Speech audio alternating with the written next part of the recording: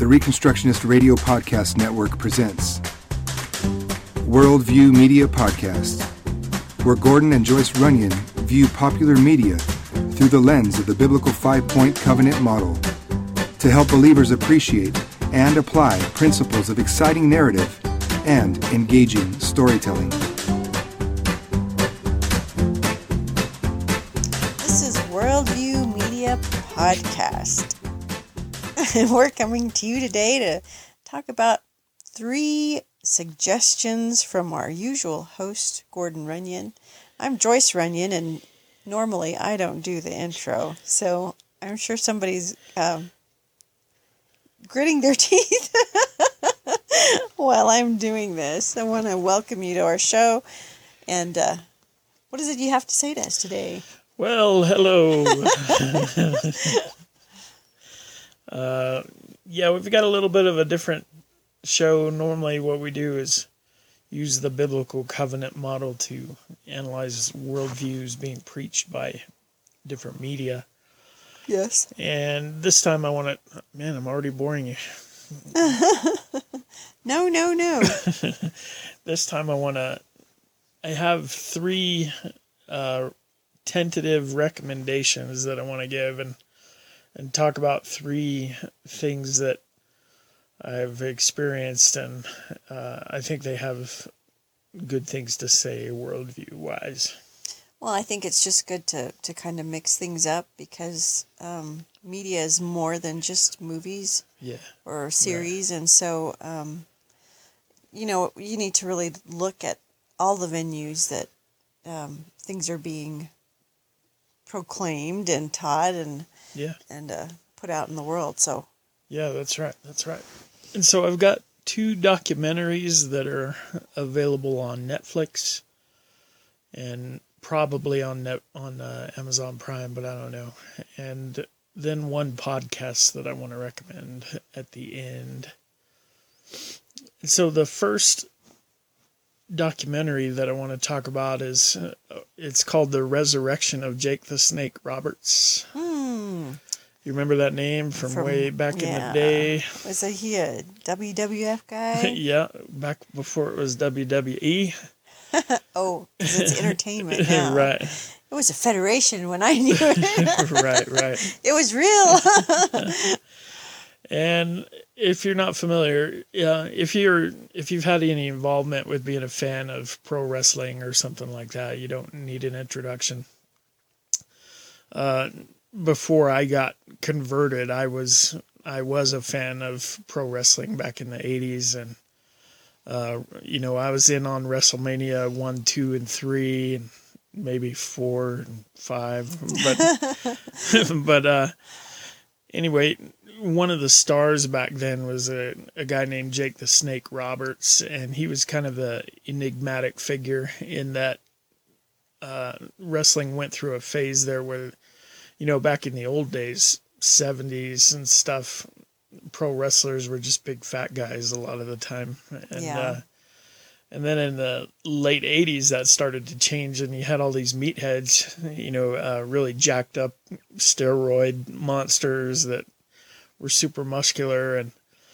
And here's Jake the Snake. He's a big, tall guy, but really not terribly muscular. He still looked mean, but he didn't have the build. Yeah, he didn't have the typical wrestler's body. And the other thing that was kind of fun about him is that he was obviously really smart guy, and the classic, pro wrestling promo that you would do where you have the announcer and the wrestler and he gets all slobbering and freaking out about his next match and how he's gonna crush his opponent at the stadium next Saturday. And Jake the Snake didn't do that. When he got on the microphone, he talked very softly, and he never raised his voice, and he was really compelling. There was something about it. It was kind of weird. You'd rather listen to him, and you believed him more than you'd believe all these other idiots. And so anyway, toward the end of Jake the Snake's wrestling career, he had some injuries, as pro wrestlers do, and got hooked on things like painkillers and alcohol, and so he was a slave to at least a couple of different substances. And it was a sad story, and then I guess I'm saying everybody kind of knew that part of the story. But then here several years ago, this is where the documentary picks up. He hooks up again with a guy that was his friend as a wrestler. And he was after my time. He got popular after I stopped watching it. But Diamond Dallas Page was his name. And now Diamond Dallas Page's story is that he got into pro wrestling when he was an older guy and really messed up his back from the wrestling. And you know, it's all fake and it's all scripted, but they really are pounding their bodies horribly and destroying themselves physically. And so Page gets to the point where he can barely move, and he worked his way out of it by kind of modifying yoga, and he increased his flexibility, got rid of his pain, and really got himself back into shape without drugs and all of that. So did he put out a video on that? Yeah. As someone with back pain, I'm just curious. Yeah, I did. As a matter of fact, I've thought about, dang, maybe we need to get that. Okay, so the story is that then Dallas Page realizes that Jake the Snake Roberts is in this bad way. He can barely move, and he's drug addicted and alcoholic. I didn't realize he had some physical impairments as well. Oh yeah, he was in a lot of pain. He could barely move in some ways.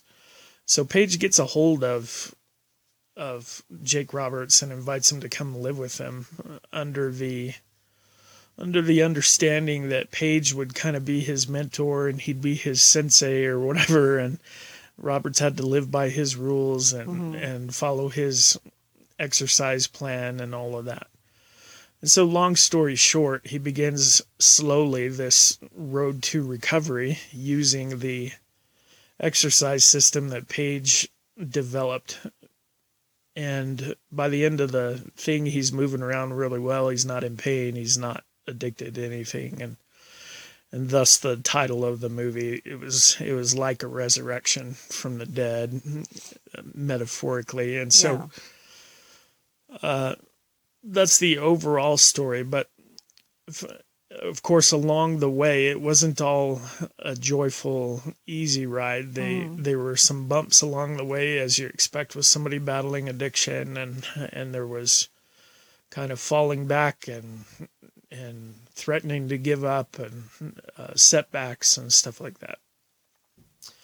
And anyway, the reason that I wanted to talk about it from a worldview standpoint is that it's a really powerful documentary, just in terms of talking about the power of friendship and love and loyalty and commitment and it's really kind of thrilling to see it documented here in these guys that are famous, but to see there really is it sounds cheesy. There just really is power in loving people, and it's a revolutionary sort of exercise program that Dallas Page has come up with, and it did the trick for Jake Roberts, but it was really Dallas Page's unwavering commitment to see Jake get better and his willingness to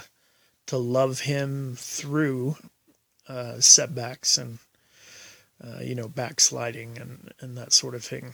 And so for me, I just thought, if you're looking for a redemption story or a story with a character arc where the main character actually does find some form of redemption and growth and healing, I really recommend that to you. It would especially probably touch you if you, like me, were some kind of wrestling fan back in the day. Really neat. The worldview issue that I have with the movie, and I can't prove it, but it is my suspicion that there was a lot of God talk and talk about faith in Christ yeah, that's my suspicion. I think a lot of that was edited out. I think the guy that was filming the thing had a kind of a naturalistic, atheistic agenda, and there were just places where the conversation was leading towards spiritual things or was obviously descending from spiritual things, and we never got to hear those. And then toward the end of the show, Jake Roberts has an adult son that he was estranged from, who is now back in his life. And the son is obviously an evangelical, born-again believer, and talking openly about the things of Christ. And, they let him be on camera for like 5 seconds. And interesting. Yeah, and as he's talking about how he's trying to urge his dad toward health and healing in Christ. And so, like I say, I don't have proof, but my suspicion is that there's a lot of pretty severe naturalistic bias in the editing that went into it. But that said, even with all that being true, like I say, the overall story is just really fantastic and really encouraging and uplifting. And where I think that we need to put that into use, especially as Christian Reconstructionists, I think that it's easy for us, because the Christian Reconstruction movement is led by a bunch of brilliant men who have gigantic brains and lots of learning, and they do a lot of good work and all of that, and I'm very thankful for it. But yeah, I think that it's easy to develop kind of a intellectual bias or an emphasis on theology as a detached sort of thing, and the big giant head. right. And I think it's good to be reminded once in a while that you have to get the basics right. You really do have to. You really have to you have to find ways to love people. Yeah.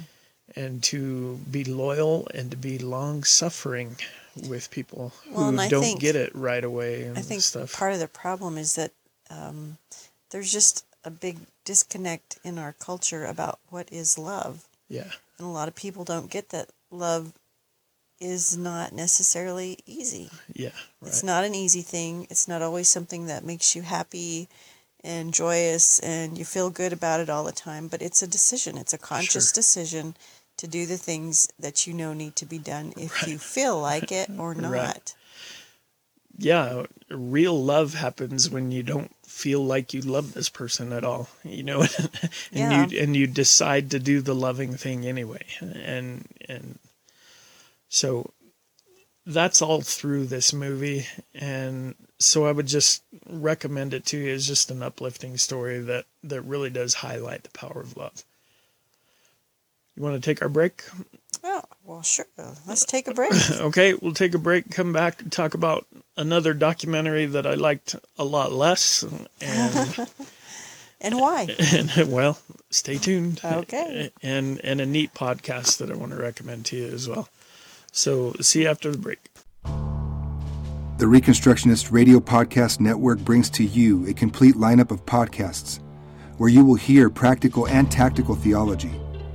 Our desire is not simply that you consume our shows, but that you also live out your faith in every area of life. We can talk all day long about these things, but if we fail to put them into practice, then we fail as ambassadors of Jesus Christ, our King. Subscribe now to your favorite Reconstructionist Radio Podcast Network shows, or you can subscribe to the Reconstructionist Radio Master Feed, where all of the content we produce, including the audiobooks and audio articles, will pop up as soon as they are available.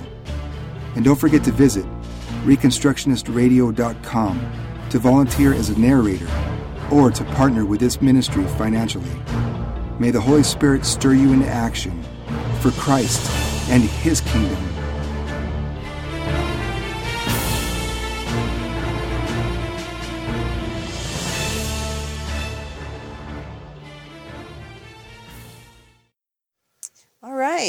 we're back in studio, and thank you for staying with us through that little bit of a break there. Our host, Gordon Runyon, speaking to us today about a couple of documentaries that he's really enjoyed and he wants to recommend to us to see for various reasons. And our first one was about Jake the Snake. What is it called exactly? The Resurrection of Jake the Snake Roberts. Okay, and the second one is... I'm thinking about pastors and people who really want to do ministry and do evangelism and things of that nature. And I didn't really like the movie, and there are a couple of warnings that I need to give about it. Uh-oh. But and speaking of that, I need to go back and say that if you're offended by rough language and the way unsaved people actually speak and stuff like that, then the Resurrection of Jake the Snake Roberts is probably going to be, it's just real and street level, and that's just the way that is. And I think you kind of expect that with someone who's addicted to drugs and alcohol and whose life is a mess, you know. Sure. They're not going to have probably the best language. Yeah. And the same thing is true in the movie that I'm going to talk about now. It's another documentary, and I saw it being talked about in my Facebook feed. It's called Holy Hell. And this movie is a documentary about a cult that seems to have gotten kind of off the ground in the 80s, but has survived even until this day.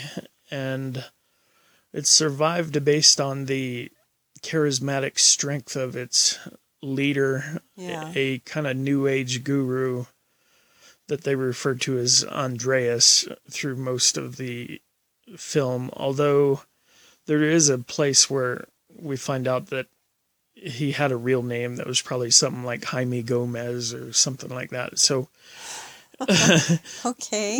Yeah, that doesn't sound as super cool as Andreas, the single name. And so anyway, Andreas becomes the leader of a group of basically hippies. And this starts in when? In the 80s, in California. Okay. Well, maybe in the 70s, late 70s.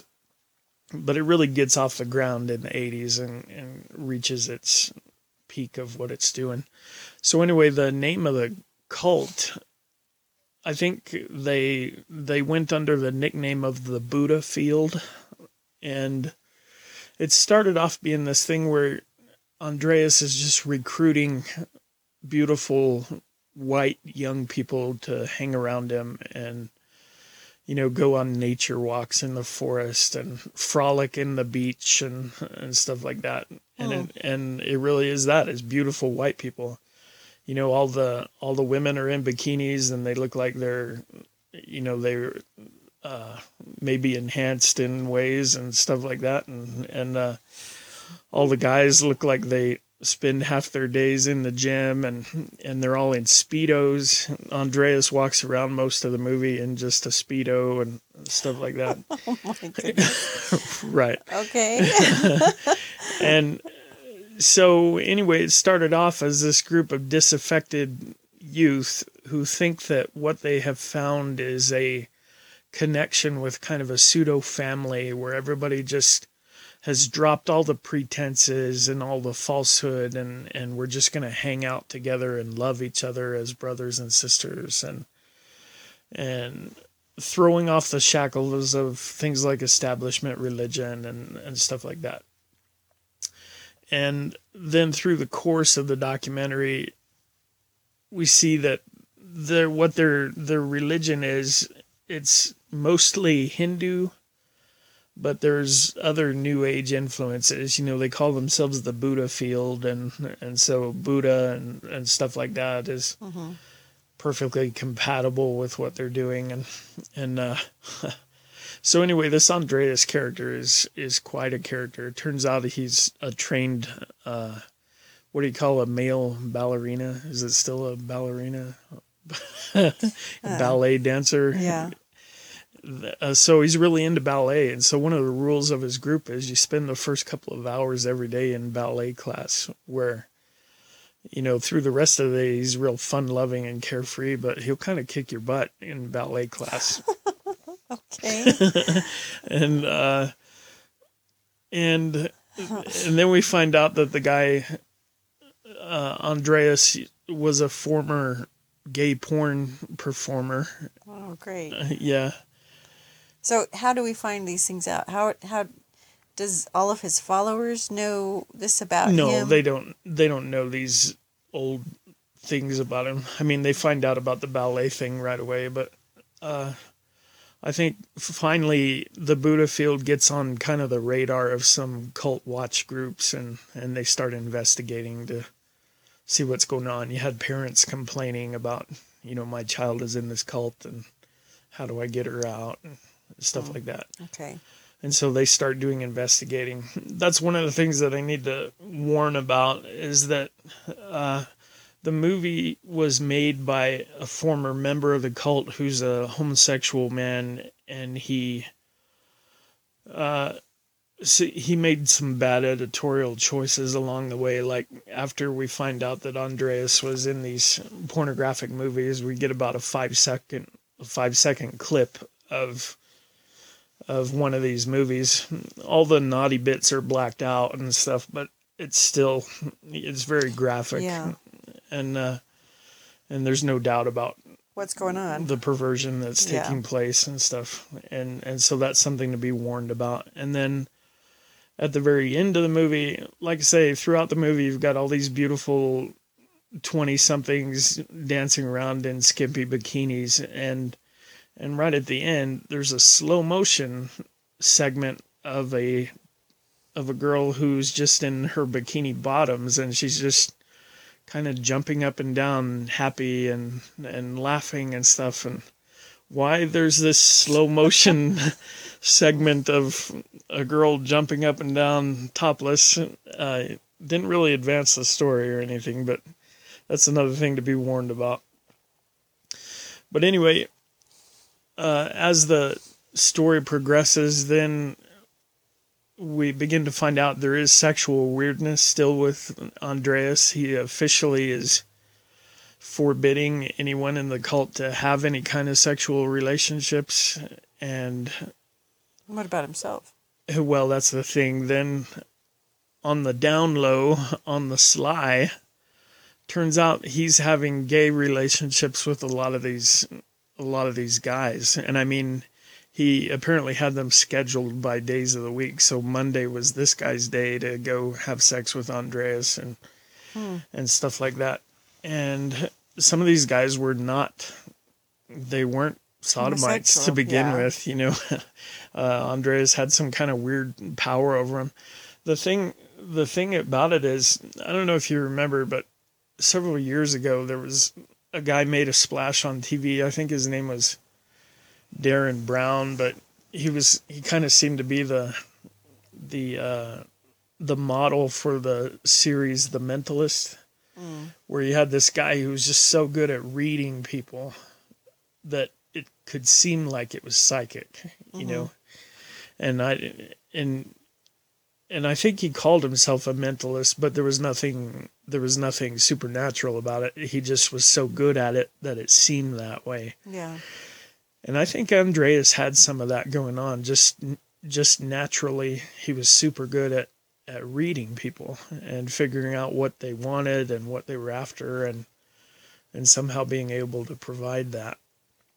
Well, and I think that's probably one thing I'm wondering, how were they able to how did they survive and where were they at? And oh, yeah. Well, they all had day jobs, and then they'd bring their paycheck to the cult, and they were kind of living in one big house, and so kind of a commune type kind of communal, except that you didn't it wasn't, I guess everybody that was participating in it would say it was voluntary, but there was also this undercurrent that if you didn't give all your paycheck, then you were kind of going to be excluded. Yeah, right.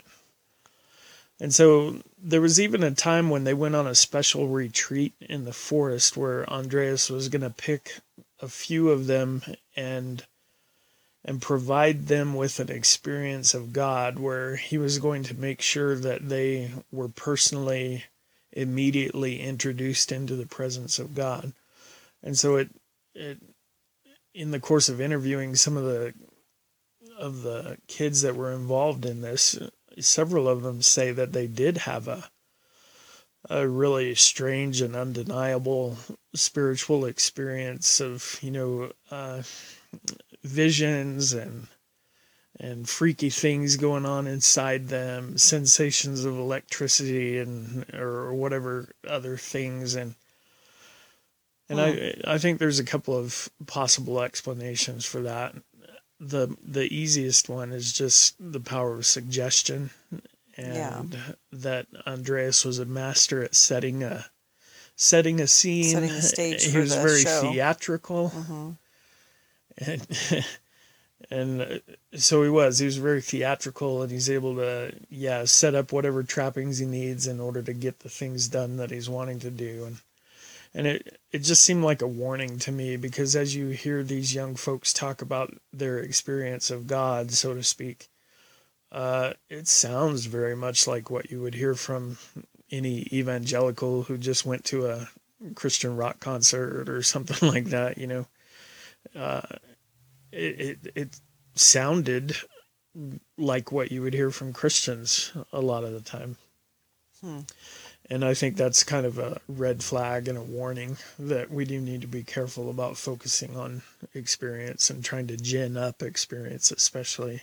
And so the other possible explanation that, well, there's two more. The other ones that I was thinking about, there are a couple of scenes that are disconnected from that introduction to God scene, where it shows these followers just kind of sitting around, and Andreas will walk up to them with a piece of fruit and put it in their mouth, and they'll just eat this fruit. And if that's going on all the time, it would be the easiest thing in the world to introduce LSD or some type of something hallucinogen. like that. Yeah, kind of what I was thinking. And then the other possible explanation is the presence of demonic powers, activity, counterfeiting true spirituality, that sort of thing. And so it was really easy to feel sorry for a lot of these kids, but as you hear what drove them to Andreas and how they got there, several of these kids got there after having consciously rejected Christ and their Christian upbringings and stuff like that. They had come to the conclusion that Christ couldn't possibly be real, the Bible couldn't possibly be true, and Christianity had to be false, and so now they're out just looking for anything. Wow. And they found it. Yeah, they did. Right. So I really think that for pastors and preachers and teachers and stuff, that there's a lot of good case study material in that documentary in terms of saying this really is what we're dealing with, and there really are people who are in these situations, or if they're not in a cult, their mindset is the same as these cultists, and how do you approach them? How do you deal with them? And the other thing that relates back to the first documentary we talked about, it highlights the power of love. And even after these cult members began to understand and realize that Andreas was a fraud, and that he was worse than a fraud, he was using them and manipulating. Even after they found all that out, they still believed that their group was the genuine article because of the love that they felt for each other. And so for a long time, as people are leaving the group and stuff like that, after these revelations about Andreas are made, there are those who hang around not because of Andreas, but because they've never been loved. They've never been part of a family before. And even if Andreas is a flake, these other people that I live with, they're real. Totally sincere, and they're looking for the same things I am. And it reminded me a little bit of another documentary that I saw years ago that was done in an inner city setting that was rampant with gangs and stuff. Yeah, I was just thinking about gangs. Right. So, And what were you thinking? well, I think that what gets so many, their kids really involved with gangs is that it's a place where they're accepted. Yeah. It's a place where they feel like they're special. Right. And they're given responsibilities and they have to do things, and it's a family. Yeah, they're given love. And it's not something they have at home. Their parents aren't there. Their parents are, who knows where their parents are. Right. But it's this group that that provides what they aren't getting at home. Yeah, right. And I just wonder, as a guy who's been involved in Christian Reconstruction for 20 years and in meager ways, at least, I think, I just wonder if we don't sometimes get a little bit too fancy and we've been accused of focusing on a lot of things other than the gospel of Jesus Christ. And the answer is, no, the gospel is the beginning of everything that we do. I mean, without the gospel, you don't have any Christian Reconstruction. And that's true. Mm-hmm. But in practice, I think the number of us that are really all about the gospel and all about trying to see people saved and come to the knowledge of the Savior, I wonder how big a proportion that is. And I'm not outside the boat criticizing the people that are in the boat. This is my group that I'm talking about. Yeah. And I'm just saying there are Christian Reconstructionists and prominent ones who have reputations for being kind of prickly and hard to get along with and bullheaded and I don't think those reputations are necessarily earned in every case, but I think when you notice that your group has a certain stereotype attached to it, the way of wisdom is to act opposite the stereotype. Contrary. If you don't like that stereotype, you know. And so I think that it's just a reminder, like the Jake the Snake movie was, that the love that we have in Christ and that the love that is poured out into us and is supposed to move through us by the Holy Spirit, that's a really powerful thing. And we're not going to advance the kingdom without moving in that virtue and seeing God move like that through us. Well, and I think I'd agree with you on that. And the thing with the two documentaries is the difference in what real love did and accomplished for Jake. Yeah. And for how it destroyed so many people in the other one. That's right. Yeah. And so, and again, our culture really has a hard time with understanding what love really is.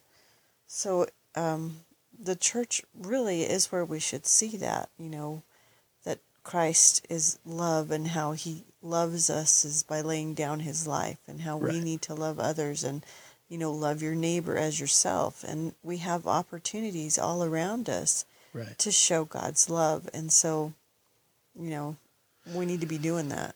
Right. Exactly. It's just a reminder for us all that the first and second great commandments are really about loving and letting Christ's love flow through us. And so enough of that. Enough about love. Let's move on to something else. Yeah. On a little bit lighter note, I fully recommend and endorse all the podcasts that come out from the Reconstructionist Radio Network, as we just heard about in our break. And there's more coming out all the time, and that's all good stuff, and it's worthy of your time and attention to soak that up. However, if you're like me, there come times when you need a little bit of a Sabbath for your brain, and and if all you're consuming is meat and you never allow yourself a fast carb now and then, it's kind of heavy. It's kind of heavy. Yeah, that's right. And anyway, I just want to share this very quickly. One of my favorite podcasts, and I'd recommend it, is it's called the Seinfeld Post Show Recap, and there's a whole network of podcasts called post-show recaps where they just go on and talk about TV shows and movies and stuff and go through them. And anyway, the Seinfeld one, of course, Seinfeld stopped, production 20 years ago. Yeah. And now you've got these two guys, Rob and Akiva, that are watching every episode of Seinfeld and then weekly podcasting about the episode.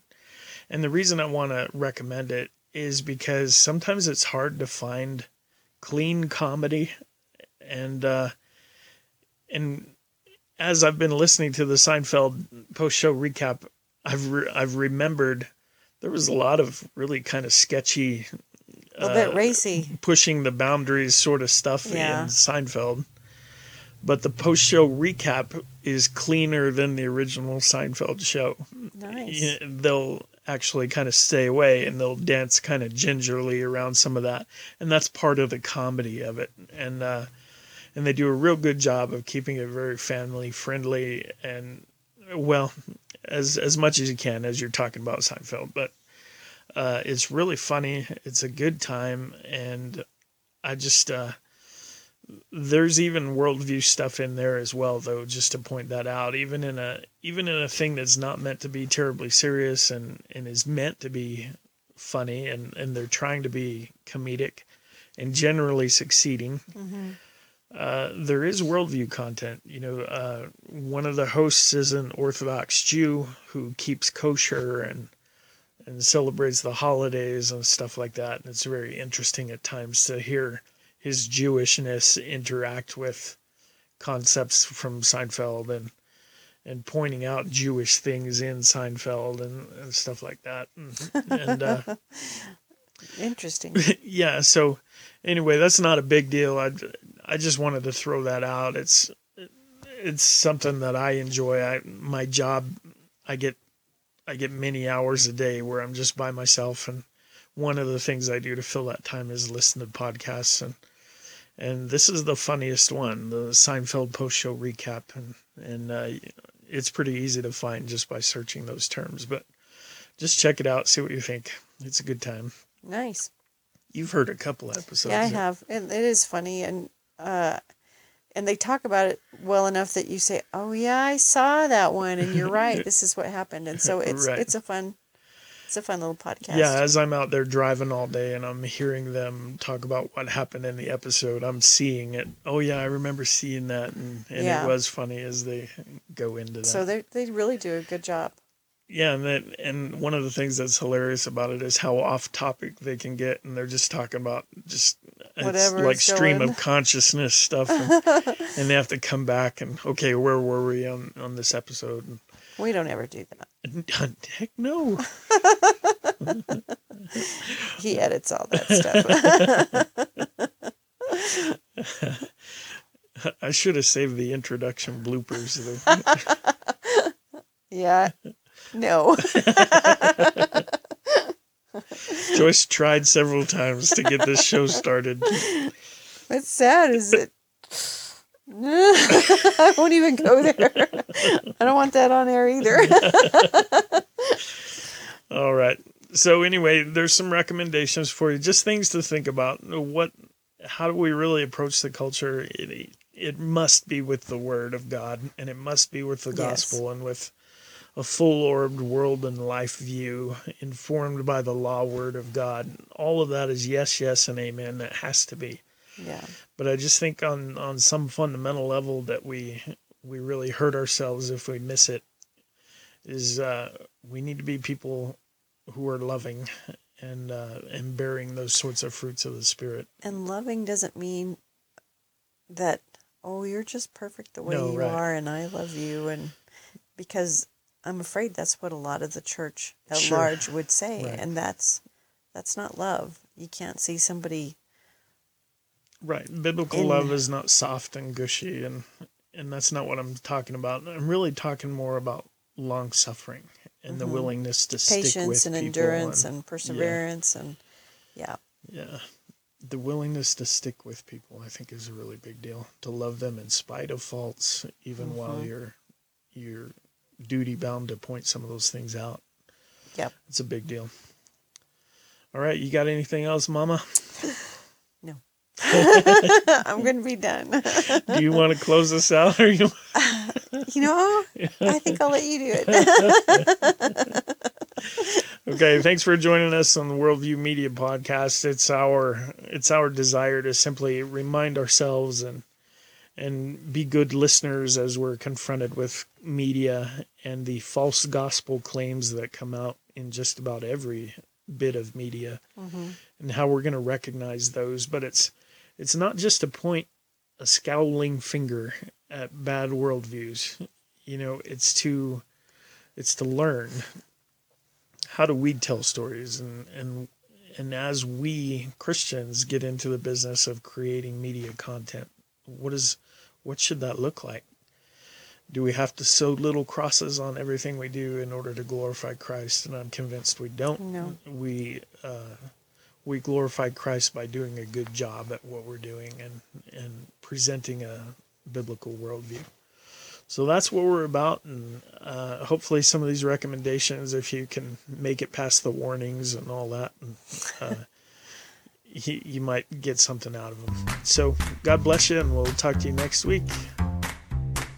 Thank you for listening to the Worldview Media Podcast. Please visit ReconstructionistRadio.com to check out the other podcasts in our network and to download our free audiobooks.